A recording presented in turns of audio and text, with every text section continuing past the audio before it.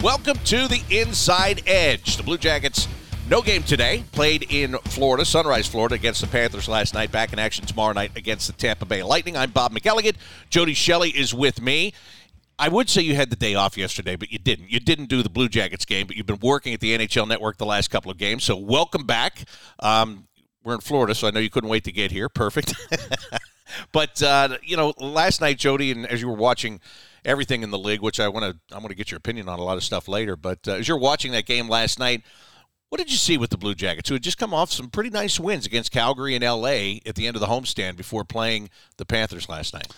You know what? Well, thanks, Bob, for welcoming me back. I will say first, I would take a 40-degree day in New York with sunshine, as it was today when I left, over 80 degrees in Florida. I just love the New York area this time of year, especially when the sun is shining. It is buzzing. Did you go to Rockefeller Center? I didn't make it up there. I'm going to go there next week and do that whole thing. But, it's just spectacular. The energy in the city. There's no snow yet, but once it gets that feel, boy, it's hard to beat it at the holiday season. But I did watch that game. The Blue Jackets played so well, and I felt like they were stingy against the LA Kings, and they played a brand of hockey that we're familiar with watching. And I thought down in Sunrise they had a few chances early. I will credit Sergei Bobrovsky. He's a guy that from afar. Far underachieving, and I think he will be at that salary that he has for a while unless he's perfect. And last night there was some shots from distance early. There were some plays that looked dangerous early for the Blue Jackets, especially the second or that line A, Roslovic line. Johnny and that top line had some chances. And then I felt like Sergei Bobrovsky got his rhythm, and they didn't really break them down enough. And I think that, maybe they were getting frustrated with offense rather than worried about defense first. And I think that this team is impressive when they all buy into the defensive side of the game first. I think they have to play that way, and they know it. But when they, the offensive players go out early and don't get their chance, don't have those real good chances go in, or a couple of those moments happen, then they start pressing when they get from behind. And, it's human nature, but I think a confident team just kind of wades through that. Some teams, they get challenged early in the game, they get down, but they understand, hey, we've got this. We know how to play on the right side of the puck. Our goaltender's going to make the save, and we're just going to keep with our process, where with the Blue Jackets, I felt like they got away from their process too early, which is that defend in front of the goaltender, clear pucks quickly, and get out of their zone quickly, and then limit the turnovers. And that Florida team, to me, they were coming in. They were not happy with how things went the past few games. Barkov was out with pneumonia. He's back for a few games now. He got his rhythm. So it was a game where, in an environment where they had to go in and get something good early, and then try to find their defensive game, and it just didn't seem like it happened at all. We've talked a lot the last three games about Patrick Laine going on to a different line than Johnny Gaudreau, playing with Jack Roslovic and Yegor Chinakhov. And really, with the exception of last night, those two previous games, Calgary and L.A., they worked terrific together. And last night they were fine. They just didn't get the results that they had in the previous two games. Now, the Boone Jenner, Johnny Gaudreau line, they put Gus Nyquist on there. And it's funny because what everybody wants to say, and we're guilty of this, we do it all the time, well, Patrick's off the top line, and now he's on the second line. But you could make the argument that line has been playing like the top line going into that game last night anyway, and now it's Johnny's line that is finding it a little bit more challenge to score. And I'm not saying that Patrick has to go back up there by any means, but it's kind of funny how the balance has shifted just a little bit. But as that has shifted, it's also created more of a balance throughout the lineup at the same time. Yeah, and if you're on the road, especially, and you have two lines that are dynamic, the lines are written on the board. 4 lines, 6D, and the starting goaltender. Florida had that on their board last night. They would have went through the lines, and probably just the top 2 lines for sure, and said, "This you defensemen will be out against these guys. This is how you have to play them. These are their tendencies," and they're not surprising anybody after their last 2 games. They've had, they're the talk of the Blue Jackets. Patrick Laine and Jack Roslovic picking up all the points the previous game. So, there's a strategy to that. And this isn't basketball. This isn't starting 5. He's not in the starting 5.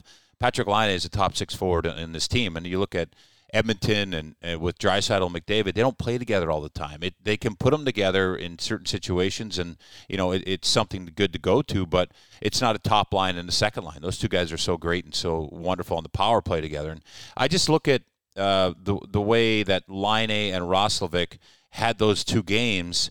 They're players that, well, Patrick, we've been waiting for him to get healthy most of the year, and it looks like he's back. And I love him carrying the puck. I think that him and Johnny together, they both want the puck.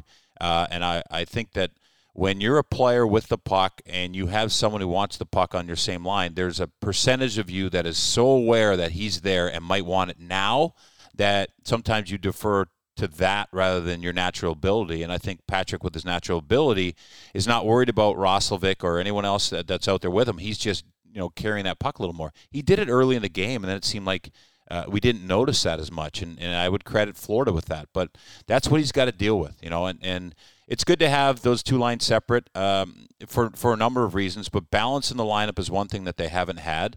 And when you just have one line that you're depending on all the time, and they aren't going, and the other one is, like the LA Kings game, that's when you can get some victories. So that's why we hear it all the time. Hockey's the ultimate team sport, and it's some things you do. You could do the littlest thing in a game. You look at Olivier in a couple games and sequences where that line did some great things defensively late in the game. Boone Jenner, we talk about it all the time, and you get the results, and you're sitting there, and Gavrikov got the Kepi the other night after a big night by a lot of people, but he's the one who was the hardest to play against in the defensive zone, and his teammates appreciated that. So there's a lot that goes into a game and a win and a team. And these dynamics now they're figuring out, it should be better for this team, and it looks like in this small sample size that it is. And what I do like, too, is the third line that has yet to really bust out with Cole Sillinger playing with Kent Johnson and Kirill Marchenko. A little glimpse there in the Kings game where Johnson gets the puck and just blindly finds Marchenko right in the slot, and he gets his first NHL goal. Cole Sillinger struggled this year when it's come to getting his points. Marchenko just got here from Cleveland. They're being so patient with Kent Johnson, trying to find the perfect spot to put him in, and because they want him to grow at the same time that he's playing. I get all of that, but boy, if those guys could find anything, and now you've got those other two lines doing exactly what you just talked about. Now because your fourth line, they're always going to do what they do. We've talked about that all year. Consistency. They might get you a little bit of scoring. They're going to play well defensively in the defensive zone, all that stuff. But if that third line could start to click a little bit, now you'd really be in a good spot. And I look at that could be the problem with all 12 forwards, because what you're getting out of the fourth line, and those top two lines seem to be okay, but you still have three ripe and young players trying to find their way in the National Hockey League, and especially on the road. If John Cooper tomorrow night, you watch what he does against that line, and you can say whatever you want. They're great kids, they're great players, but they've just started their National Hockey League career, and if you're out there against Kucherov and Point and Stamkos and these players that they're coming after you, it's a different ballgame, and it can be overwhelming at times. So, with the injuries right now, that's what you have here is a call-up in Marchenko, a guy in Johnson who couldn't make the opening night roster but has a lot of promise, and you have Cole Sillinger who's got a year under his belt and understands that. And you look at his game, but he also needs some players there that can help him get his game going. And right now, he doesn't know how Kent Johnson really plays. He's played with Chinnikov for most of his NHL career, and now Chinnikov's moved up. So maybe they can spread those guys out a little bit and get a little more veteran presence down there for Cole. Those are things that have to happen. And a great example is the D-corps. I think those D pairs seem to be coming together a little bit. You got guys that understand, like Goodbranson is the leading veteran in games played, and I think he likes Bernie. I think there's a quietness to Bernie's game that gets them out of trouble, and that's a bright spot on that pair. And when you have Gavrikov with Bjork, that's worked out really well.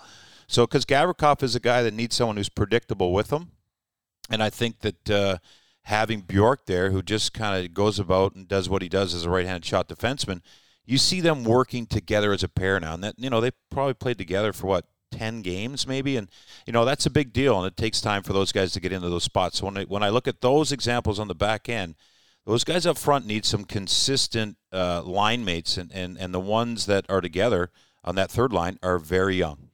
And since you bring that up, you mentioned 2 of the 3 defensive pairings.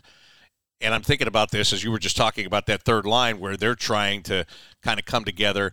I think you could say the same thing about Andrew Peeke and Jake Christensen. Both good players, both, trying to put their best tools into play every night. But if you were to say to me, okay, of the 3 pair, which one is kind of there's more work to be done there, I would think it's that one. I agree. And if you look at Andrew Peeke last year, his role was completely defined with Zach Werenski.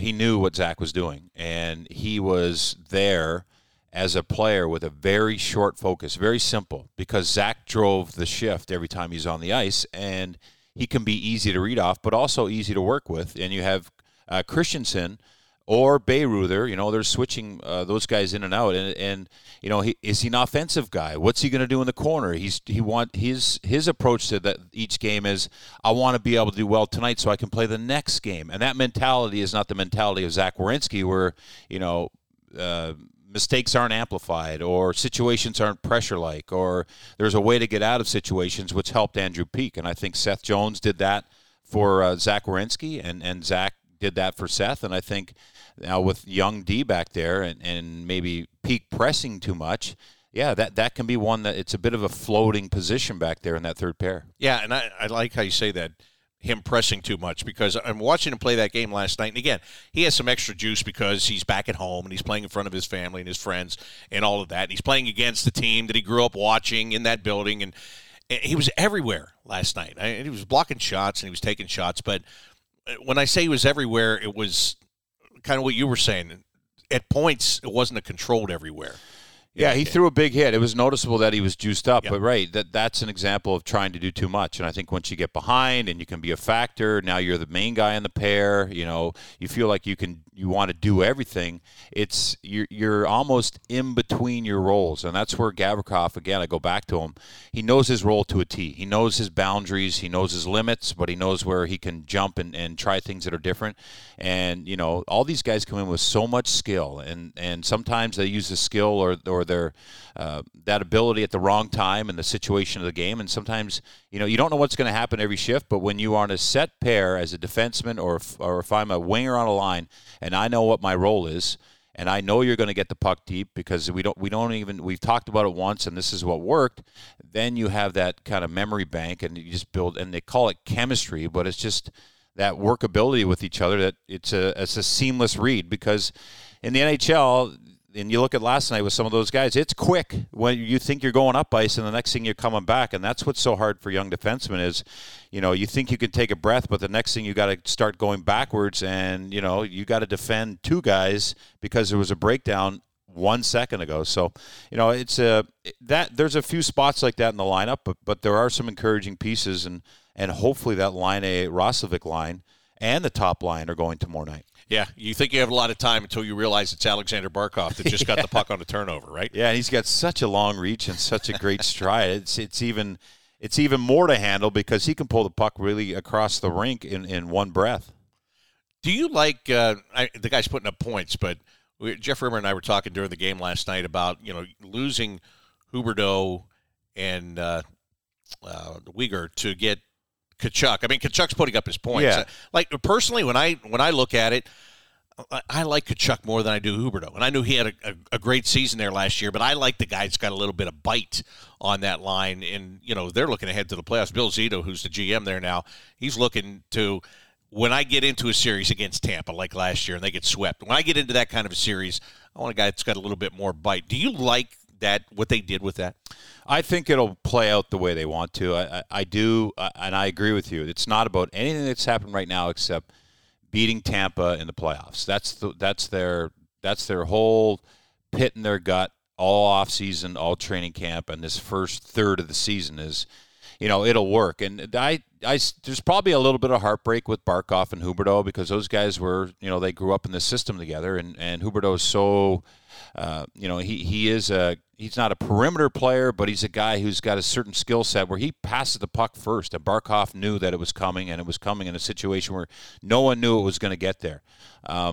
Great. I mean, it's a brave trade. It's a bold trade to do, but it changes the makeup of the team. But they're still missing a couple of those pieces too. they're missing some. I mean, Gudas is still out. He plays that physical brand of hockey, which they'll have in the playoffs, which will take a little bit off of Tkachuk. I thought Tkachuk did his job last night, and he's a playoff performer. And I think that I like the trade. It's not working in Calgary so much, but when you look at Huberdeau in Calgary, he's not on the half wall passing the puck. They got him down in front of the net, which is strange for a guy who's always been that playmaker and not really in that position yet. So they'll work that out. But for Bill Zito to do what he did, I like it, because who would not want Tkachuk on their team? Either one of the Tkachuks, Matthew or Brady, right now, because they're kind of bringing back some of that old school to the league. There's some leadership, and everyone knows they're on the ice, especially the goaltenders when you're playing against them, and that's hard to find. The other guy they're missing is Hornquist, and he's one of those guys too that'll be back and bothersome in front of the net. Yeah, and now he's at this point in his career, he's a fourth line guy, but he's going to be a pain in your rear end every time he's out there on the fourth line for Calgary. And we just saw him the other night, and those two guys that were traded, they were like non-factors in that game at Nationwide Arena. Uyghur he was lost. He made a lot of mistakes. Yeah, well, that's true. I was surprised. But for Calgary, that's a face-saving trade. Right. I mean, they'd already lost Gaudreau. Now Tkachuk wants out. Now they've got to do something. I mean, it's the only way that you pull that trigger. It's almost like to me, it's almost like the Dubois Laine Roslovic trade, right? Somebody's going to leave. I know I'm going to lose this guy. How am I going to do it in a way where I can still sell it that we got better? It's actually incredible that Calgary pulled that off, with Tkachuk being on an expiring contract, being able to sign him again down here in Florida for Bill Zito to lock that up as a free agent. And then to have a guy like that, Huberdeau, over 100 points in the league, and Uyghur, who's a steady top four defenseman. I mean, pretty impressive how they did it. And when you look at those types of trades, you don't see it. You say face-saving, but I mean, if they don't bring those guys in, that team is completely opposite of what they were last year with that hot, dynamic top line. So really, really credit to Trey Living for getting that done. Yeah, that was the blockbuster last summer for sure. Coming up next, we're going to talk a little special teams. Pascal Vincent runs the power play for the Blue Jackets. It's a power play that started the season terribly. And in the last couple of weeks, it has come to life. We'll find out why as the Inside Edge continues right after this on 97.1 The Fan. Welcome back to the Inside Edge here on 97.1 The Fan. Hey, as you're getting your shopping done, I'll tell you something that you could really get for the Blue Jackets fan in your life. It is the Blue Jackets Holiday Pack. It starts at $99, and it includes 2 tickets to 2 games of your choice and a limited edition Homage Blue Jackets long sleeve T-shirt. To find out more, just go to bluejackets.com/holiday. Are you done with your shopping yet? No, I think so. I don't know. No, I'm never done. What am I saying? Never done. There'll be stuff to do and get done. And you thought you were going to have time next week before Christmas, and now you don't. No, I got some time. Because initially you were not doing the game on the 23rd in Chicago. That's right. Chicago's a good spot to get it done. But that's a good place to shop, yeah. right? Yeah, I'll get it done there. Make sure you keep all your meal money for that shopping in Chicago. Right. No doubt about it. Special teams. We'll hear from Pascal Vincent here in just a moment. I had a chance to catch up with him and talk about it. Let me just ask you. Look, they started terribly. They went 0 for 26 at the beginning of the year on the power play. You look at the league rankings, they're still dead last in the league. But once you break it down, and we were just in Pittsburgh last week, and Mike Sullivan pointed out right before that game against the Penguins, he said, hey, don't look at their power play numbers and think their power play is not any good, because they've been red hot. And I think in November they were the best power play in the league as a team. And confidence is a big part of it, right? Oh, yeah, confidence. You got new players out there. You've got players that are in and out of the situations. Confidence is everything on a power play. Zone entry. I mean, you see now they're getting in the zone. They're winning faceoffs in those moments to set the power play up, and they've got Johnny and Patrick Laine switching around. So it looks like they're getting a little bit of rhythm, or they were in November. We'll see what happens. On this road trip. But, that's the thing about special teams. I mean, there's such a big focus because especially the power play, because you're putting your best players on the ice in a major situation. Usually, you get that power play goal, you're back in the game, or you get that extra goal that puts you over the hump. And when they don't succeed and they come back, they can get frustrated quick. So, and that's confidence, all right? You either have it and it's you can't explain it, or you've lost it and you don't know where to find it. So let's get a little bit more specific. I caught up with Pascal Vincent again. He is the architect of this power play. You know what the architect means? He draws it up, but he doesn't go out there and execute. The players have to execute. And here's what he thinks about what's going on. From the guy that runs the power play, what's been the biggest difference in the execution here over the course of the last 3 or 4 weeks as opposed to the beginning of the year? Well, a few things here, and it wouldn't be fair to the players if I said it was one or two things. It's a matter of timing. New guys, I know they have a lot of skills, and people expect results right away, and we want results right away. But a few things. Johnny getting used to play on the side that he's never played before. In Calgary, he was on the left side in the offensive zone. Now we're asking him to be on the right side, which changes the dynamic of the power play. We had a guy like Jake Voracek in that position in the past. Early in the season, Jake was asked to be net front, a job that he's never done before. So it was a bunch of reasons why we did not connect. We were creating okay, but in November, I think we were the third best power play in the NHL, and we just got to move the puck a little bit faster. Now, power plays, what I've seen, my experience over the last 12, 15 years as a head coach or a power play guy, when it clicks, and when it doesn't, it doesn't. And you wanna make sure that you don't stay in a bad place very long. But in November, we started to click because we started to get used to our new positions and play a little bit faster. And then Patty came back from his injury, and now it was to get back to the drawing board and making sure that we use everyone properly. Most of the time, it's not the five guys or the unit that will create an issue on the power play. It's going to be just one guy that is out of position or out of sync.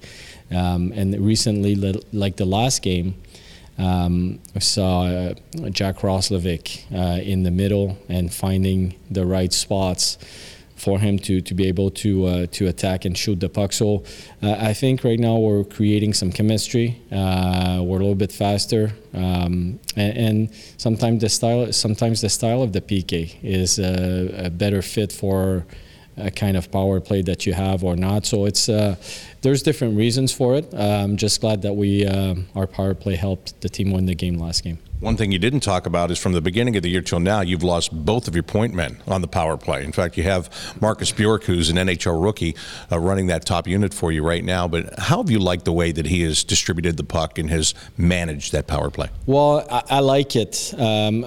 Obviously, you don't replace Zach Werenski on the blue line. He's an elite player, but we have to find ways. So if I'm a little bit more technical on that part, Bjork is a right-hand shot, and Patty Laine is a right-hand shot on the left side, trying to shoot the puck as a one-timer position.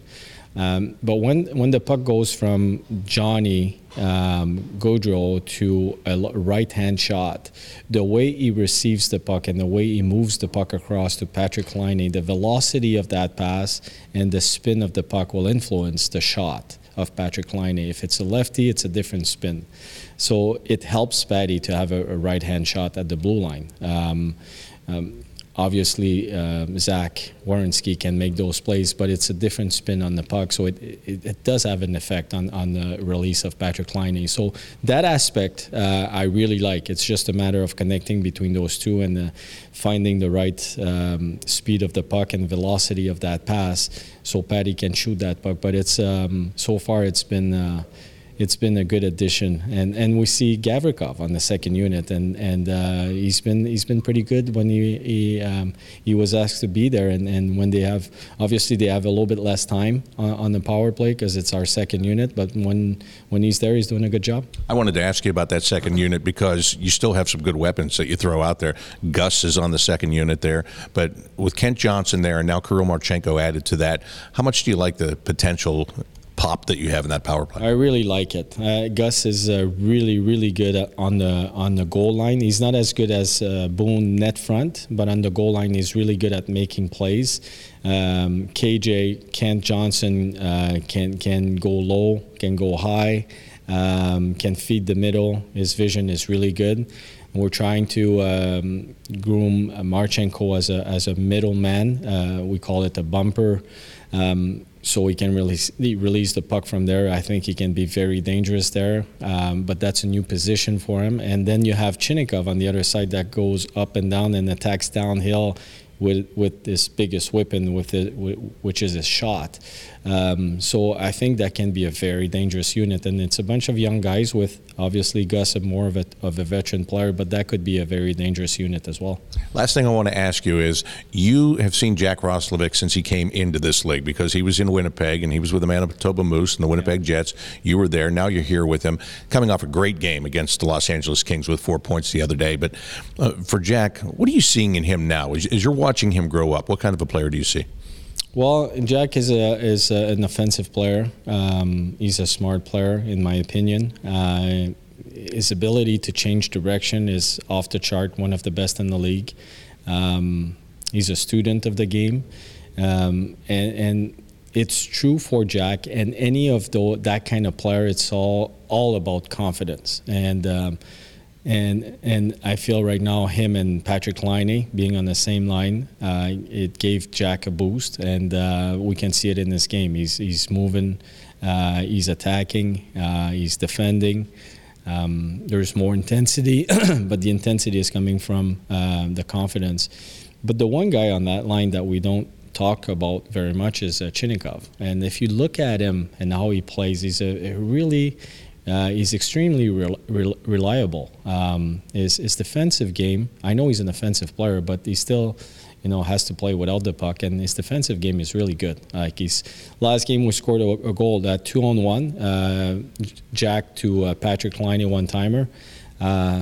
But just before that, Chinnikov's ability to come back in the D zone and to help and track gave us a chance to make that transition. If he doesn't do that, we don't score that goal. So that could be a good line, those three together. And obviously your center has to be a leader on that line, and Jack has been that kind of guy the last few games. Yeah, it has been fun to watch, no doubt. Pascal, thank you very much. Good luck tonight. Okay, thank you. Yeah, that was Pascal Vincent, Blue Jackets assistant coach and the architect of the power play. I talked to him before the game against the Florida Panthers yesterday, and some really interesting things there. Now, for you as a player and being in the room and being in the meetings and all that stuff, you know a lot of that stuff, but it was very interesting to hear the breakdown and to kind of take it apart and analyze it, right-handed shot, left-handed shot. And obviously, he's not sitting around for 35 seconds figuring out the power play. There's a lot of stuff going into this. You know what? It's I did sit in power play meetings just to see what they were talking about. I can't remember much, but I wasn't on the power play, and if I ever was, did they ever look at you like you walked into the wrong class? They were like, hey, Shelly, just stand in front of the net. All right, but yeah, they did. What are you doing in here, buddy? Get out. But no, it's amazing when you talk to some power play people. I've talked to a few around the league, and there's some great power play minds that have retired, like Adam Oates, who's got a lot of these players as he's their advisor. So what he does is he'll break down clips of their game and to detail, like, you should be moving 2 more feet to your left, or you should be receiving this pass in this way. And one thing is on the power play, at the top, if you have a right-handed shot on the left side, which the Jackets do, and that's your one-timer, then you should have a left-handed shot at the top that feeds him that can feed him the one-timers, because it goes back and forth. It's a whole stick situation thing, and it makes sense if you want the ideal power play, and Washington has it with Oshie, Ovechkin, Karlsson, Backstrom. They've got all the right shots there to set up for Ovechkin, Mr. 800, by the way. So, yeah, it's amazing to think of the detail. Now, the one thing he did say right off the top was they've got Johnny Gaudreau in a position that he's never played before. And that, to me, immediately, I don't understand that. And that's just my opinion. I know Pascal's, they have their reasons. They have way more reasons than I have. But if Johnny Gaudreau, the left-handed shot, wants to play on the left side, and now you split up them off the top line, do they have to be on the same power play unit? And I'm sure they've talked about it ad nauseum about, having Patrick on a different, maybe it works on a different, put them out there with their lines. You know what I mean? We've seen that done before where you can get that player in the comfortable position where he knows how to play, and he's played a lot on the left side, but that doesn't happen as much as you would think. And that surprises me that if I was a coach, I would sit him down and be like, where do you want to play? Who do you want to play with? What's your ideal guy when you're set up in this position? But that's why I'm not a coach. That's why I'm a broadcaster. So, it's very simple for me to say that. But there's more reasons why, and it's obvious that Laine is a weapon and he's a threat on that side, and he opens up other parts of that defensive structure that you're going against just because he's there, just like Ovechkin. Not just like, but a lot like Ovechkin and Stamkos, where if you've got Johnny on the other side as a threat, he's not a real shooting threat all the time, but he does bring that shot, not like Patrick.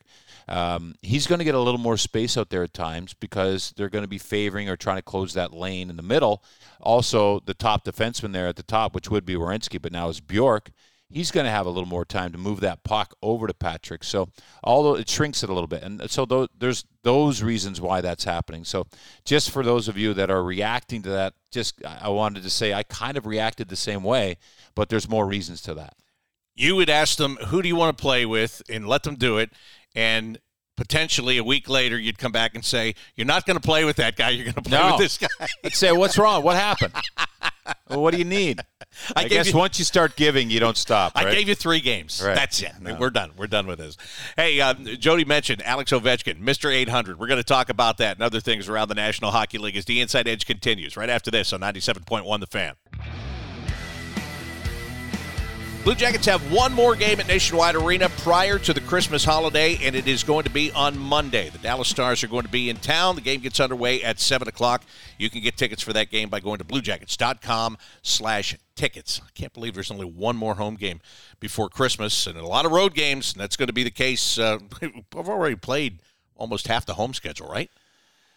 I think so. We lost one though in Finland when we played Colorado. That was not a home game in any sense. That was a long way from home in Nationwide Arena. You wore the blue jersey. That's the only thing that made it a home game. There was some good Blue Jackets fans there. Let's not discredit that. But we were in another country for a home game, and it's hard to think about Christmas being 9 days away or 10 days away, whatever. Maybe it's 11. I don't know. When we're sitting in Florida. Yeah, it's very hard. It is. It's 11 days away. Yeah, it's hard. That schedule, it's intense. It's fast, and that week of being over in Finland kind of shrunk it a little bit for the Blue Jackets, and they're paying the price here. How about this stretch coming up, Bob? You've got Tampa, who's a team that's just completely found their game, just rolling right along. Then you go to Boston, the top team in the National Hockey League. I think they've lost once in regulation at home. And then you've got Dallas waiting for you at home. And Dallas is on a road trip. I'm not sure if they go home in between now and being in the New York area. I would say not. They just played the rain. I think they've got all the teams now. They played New Jersey last night, second of a back-to-back. They'll probably play the Rangers. What day is it? Wednesday. Probably play them tomorrow. And then they'll probably come to Columbus after another game on the weekend. So, yeah, they're on a road trip, and they're on a groove too. Robertson is, he's a guy who didn't have a contract in camp, waited, he came back, and he's just been on a tear. He's top 5 in goal scoring in the National Hockey League. Yeah, they're in Washington tomorrow. Then they go to Carolina for a game on Saturday. Oh. And then they're in Columbus to wrap up their road trip on Monday. So they'll be sitting there. They will be sitting there and waiting. All right, Alex Ovechkin, and we were just talking a little bit ago about we'll be in Chicago the game right before Christmas. Ovechkin was in Chicago last night playing against the Blackhawks, and what a game he had. Hat trick, and now he's sitting at 800 goals. His first goal was scored against the Blue Jackets. I only know that because Luke Richardson brought it up before the game last night. And I'm not sure if he was on the ice, but he remembered, this kid, the hype of the kid, and, here he is, and what's he like? Well, he scores right away, and he's got the passion with that goal and the 3 he had last night. And if you look at the 3 goals he's had last night, not the big one-time shot, all like battling and around the, not battling, but being in the right spot and finding a bouncing puck. So that's incredible. 800 goals. I mean, and now what does he need? 96 to tie Wayne Gretzky? Or, I mean, that's a lot of goals. He's got a lot more to get. But at this rate and what he's done, it's tremendous for the National Hockey League. And he is an absolute superstar. Him and Crosby came in together, and they have not disappointed. What, 2 completely different players, too. But Alexander Ovechkin, you have to give him credit for what he's done. Gordie Howe, Wayne Gretzky, and Alexander Ovechkin, top 3 goal scorers to ever play in this wonderful league. And it's amazing because he's on the ice. I've been in the locker room when you're going over the game plan and you're looking at the power play and you sit there and you say, well, yeah, just, I've seen teams just shadow him. And what does he do? He goes and stands at the back post, and now you've got pretty much a 4-on-3 out high, which really messes things up a little bit. So, there's no real way to stop him. You try to contain him, but he just keeps doing it. And I know there's been a lot of talk. He's had his last 4 goals before the last 3 were empty netters. He's got, I think, 51, and Gretzky had 54 out of their goal total, and doesn't matter. It's goals, and it's not how, it's how many. And you ask any goal scorer that, I know we all have the image of the highlight goal, but just take them. And as you mentioned, he still needs 94 to tie. So, and look, this guy can get 40 in a year, but if you're talking 3 more years of 30 goals each year. I mean, because, look, he's a great player. It's a lot of work. I know, and he's getting older. It doesn't look like it the way he plays, right? But, I mean, you're talking about 3 years at 30-plus goals a year just to get tied with Wayne Gretzky. I don't see how it gets done, but, he's had over 50 goals. He's had phenomenal seasons. He's a guy that puts the puck in the net. He's won a Stanley Cup. What can you say? I mean, if he hadn't won the Stanley Cup, there'd still be that. Yeah, we would have that conversation. But no, he's raised the Stanley Cup and been a champion there. He had to change his game there for that too. When they did do that in Washington and be a little more reliable, because remember, he used to be completely offense. He was almost a big liability. Way too much of a liability defensively when he was out there, but he changed and won the cup, so he understands that too. So, yeah, it's a lot of work, but right now you can't say he can't do it. No, you can't. And he, to his credit, I think that's the thing that when he's done, maybe one thing that's going to stick with me is what you talked about. He changed his game because I thought this guy's never going to win a Stanley Cup because he won't. He's too stubborn. He just wants to score goals.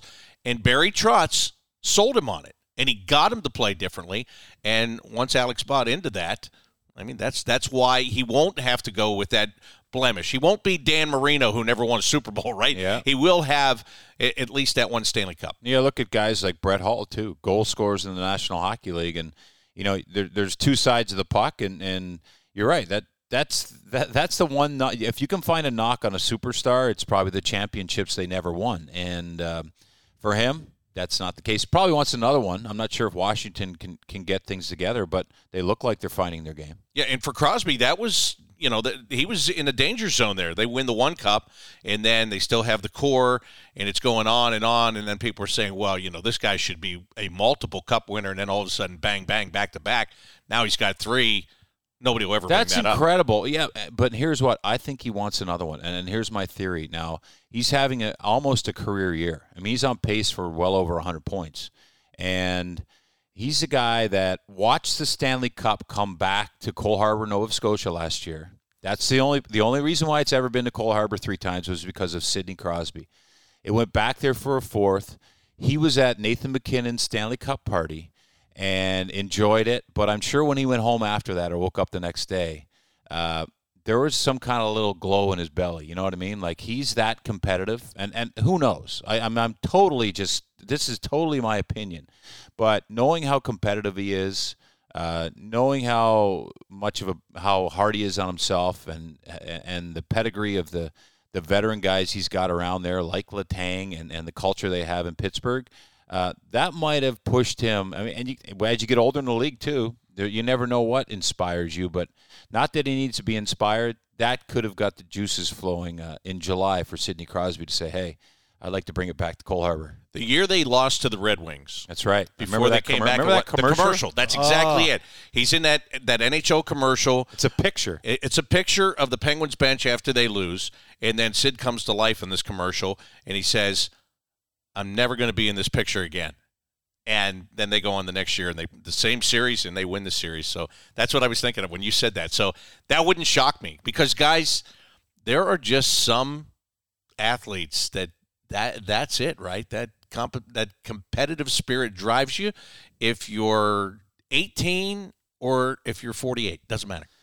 And when you're at the best and you stay at the best and the top of the game, it's not by accident. It's by absolute work ethic and being inspired. And to me, you watch some of his points that he's got. He's got the most 5-on-5 points in the National Hockey League. He's not just going out there getting cookies. He is working and driving plays and forechecks and stealing pucks and getting in position. It's the top of the league is so fun to watch. You look at Connor McDavid and what he did last night, Leon Draisaitl playing against Nashville. Draisaitl has 30 points he's got 30 points in 10 games against Nashville. It's ridiculous. That's crazy. 3 points a game. It's funny how that happens to where some guys they feast on teams. And McDavid's right up there, but he's second in that when the Oilers play. Yeah, and I don't know. I don't know what happens to those guys when they get to Nashville, but it's all points and good things. It usually goes the other way when you go to Nashville. I don't know. They must just thrive on it. All right, we're going to come back and give you a quick preview of tomorrow's game between the Blue Jackets and the Lightning as we wrap up the Inside Edge on 97.1 The Fan.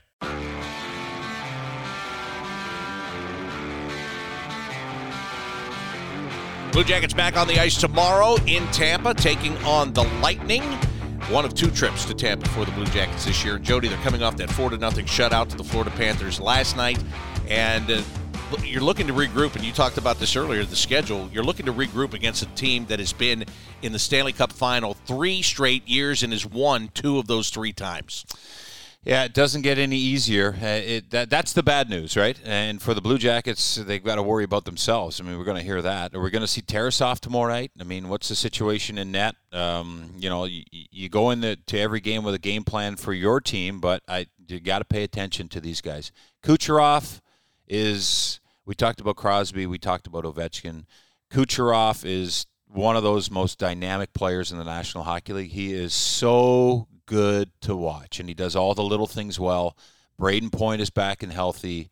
Steven Stamkos has taken his game again to another level as a leader in this league. We haven't talked about Hedman. He didn't have a great start of the year, but he's a guy that you don't worry about. And they have a pretty good goalie too, and Andrei Vasilevsky. So they're built to win, but Cirelli was hurt early on. That's right, he's back. That's right. That Nick Paul trade they made last year was a fantastic trade for them. So some of the names have changed, but everything is pretty much still the same with Tampa. And I know they didn't get off to the start that they wanted to at the beginning of the year, but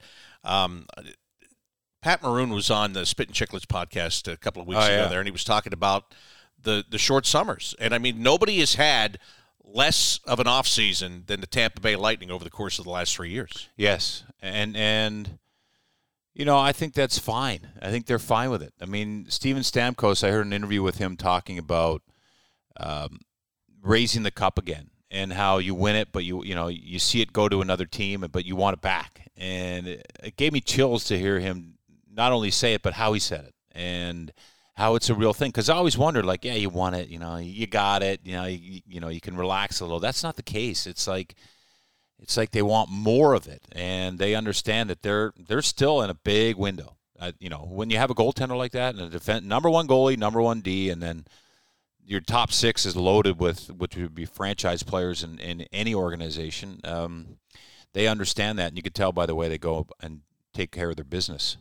One thing that really surprises me about them is when you're going that deep in the playoffs every year, you're drafting 27th, 28th, 29th, 30th. You're not getting the prime guys. I mean, how many times have you seen a team's first-round pick who was 30th overall, and it doesn't pan out to be anything, right? But these guys, maybe it's not their first-round pick, but maybe it's their 4th-round pick. I think Ross Colton was a 4th-rounder. That's right. They find those types of players.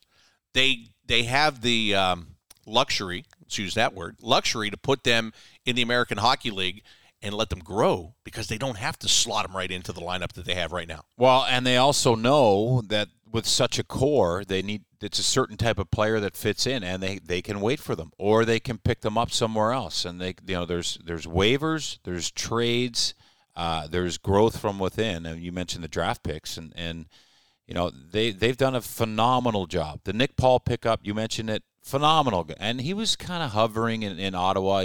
They'd put him up in the lineup, they put him down in the lineup, big body. But he comes here, and it's like the Detroit Red Wings of the early 2000s, where the system and how they play and how they do things, it'll either chew you up and spit you out, or it'll make you fit into a point in the lineup where your role is so defined that you just become a piece of the machine that's cranking. So there's a lot of teams like that, but Tampa's a great example of superstars that they've groomed. Kucherov, I mean, this guy, he played in the minors. 2 years. Yeah, and he was a later pick. When it comes to the NHL draft, he was a second-round pick late in the second round. Undersized guy, skilled guy. That was kind of the time when the game was changing a little bit when he first came in the National Hockey League. So Braden Point, another guy that wasn't a top pick, an undersized guy. That was back in 2011 was Kucherov. Point comes in. He's not the top draft pick. I think he was also a later draft pick. So, you get guys like that. You get them groomed in your system. They did have a lot of lean years, though, Bob. They had Steven Stamkos was number 1 pick overall. This goes back over a decade now, or well over a decade, where you pick up a guy like that and you bring in Hedman, and this wasn't built overnight, and he had to learn and change his game too. Which I'll refer back to that interview I saw where he's a different person than he was 5 years ago. He's grown up, and it's all about winning the Stanley Cup, and that's a part of the process, and all organizations that go through it and it's not just the first pick. I mean, you look at the Edmonton Oilers; it's not just the first pick. I know they've got something in Connor McDavid, but they've got a lot of learning to do before they win a championship. Yeah, they got Connor McDavid, and their goaltending's still a mess. And it looked like they fixed it this year, but they still didn't fix it. It's the way it is. Tomorrow, the Blue Jackets and the Lightning, 7 o'clock game here in Tampa. Our pregame coverage starts at 6:30 here on the Fan and the Blue Jackets Radio Network, and also at 6:30 over on Bally Sports Ohio, where Jody and Jeff Rimmer will have the game for you. Thanks to Pascal Vincent for talking to us all about the power play on today's show, and thanks to you for being there and listening. We'll talk to you tomorrow from Tampa. Until then, for Jody Shelley, I'm Bob McElligott saying so long here on 97.1 The Fan.